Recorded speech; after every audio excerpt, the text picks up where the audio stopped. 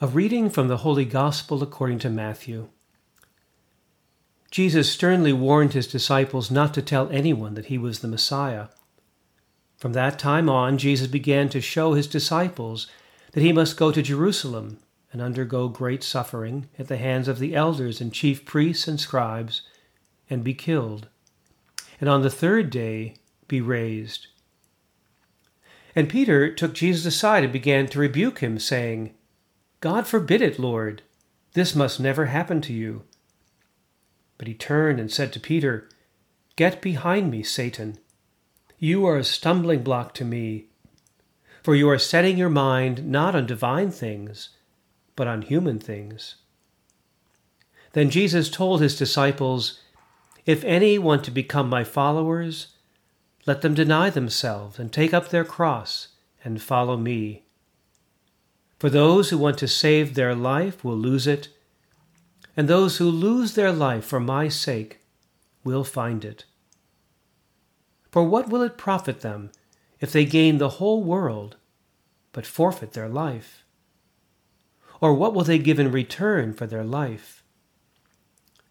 For the Son of Man is to come with his angels in the glory of his Father, and then he will repay everyone for what has been done." The Gospel of the Lord. Jesus sternly warned his disciples not to tell anyone that he was the Messiah. Last Sunday, Peter got the right answer when Jesus asked his disciples, "Who do you say that I am?" "You are the Messiah, the Son of the living God." But now Jesus goes on to say that the Messiah of God must suffer, be killed, and be raised. The Messiah Peter wants is not the Messiah we got. Peter imagines a warrior Messiah in the line of King David. A conquering Messiah rides into the city on a white stallion. Do you remember how Jesus entered Jerusalem? He rode a donkey. Peter is setting his mind not on divine things, but on human things. These texts are not calling us away from what it means to be a human being, but calling us to be truly human, to find our true selves in God, abandoning our false selves. The self-denial to which Jesus calls us is not the opposite of self-fulfillment. Just giving up things will not make one Christian. It will only make one empty. What is difficult for our culture to understand is an orientation to one's life that is not focused on self at all, either as self-esteem or self-abasement, as self-fulfillment or self-emptying. The cross is a freely chosen revelation of love on God's part. Instead of demanding that someone had to spill blood to get to a distant and demanding God, on the cross, God was spilling blood to reach out to us. The cross was a dramatic demonstration of God's outpouring love. Paul exhorts us, "Do not be conformed to this world." Faith, for Matthew, is more than a confession. It's the way one lives. It's having the right attitude, having the mind set on the things of God, and the behavior that results from that. Rather than praising orthodoxy, which is right praise or right belief, Matthew seems to be more concerned with orthopraxy, which is right practice. Father Michael Himes, in his book, Doing the Truth in Love, insists that it's the doing that shapes our identity, not the believing. First, you do the truth, and then you come to understand it. Ultimately, orthopraxy always precedes orthodoxy. In that sense, we can only understand the cross by standing under it. The Franciscan Father Richard Rohr points out that St. Bonaventure, also a Franciscan, calls the cross a coincidence of opposites. The divine mind transforms all human suffering by identifying completely with the human predicament and standing in full solidarity with it from beginning to end. This is the real meaning of the crucifixion. The cross is not just a singular event. It's a statement from God that reality has a cruciform pattern. Jesus was killed in a collision of cross purposes, conflicting interests and half-truths, caught between the demands of an empire and the religious establishment of his day.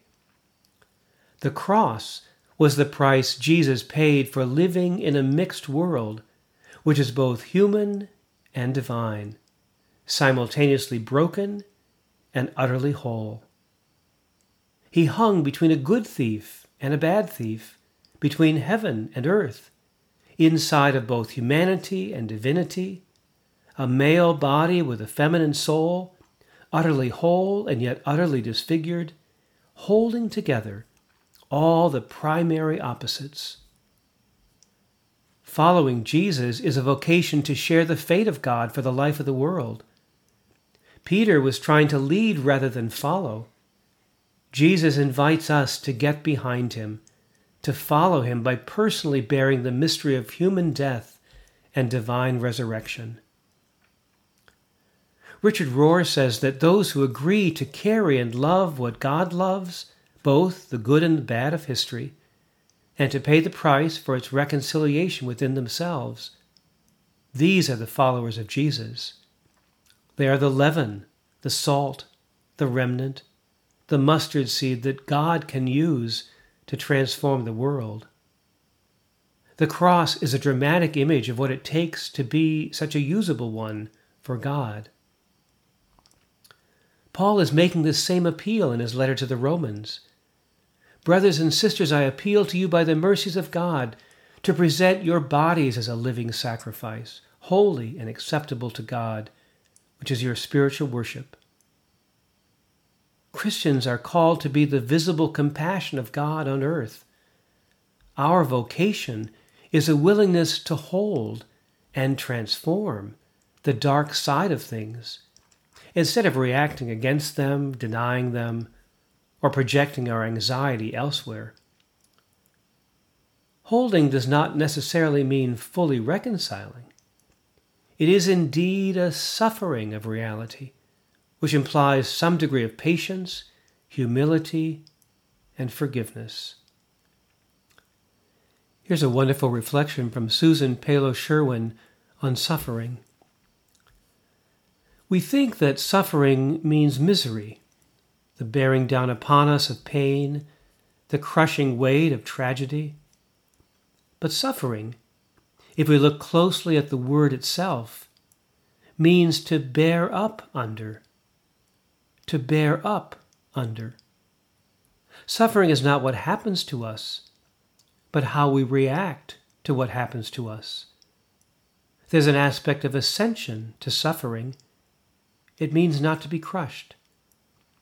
There's an aspect of resurrection to suffering. It means not to be defeated. There's an aspect of eternity to suffering. It means not to be destroyed, but to bear up under.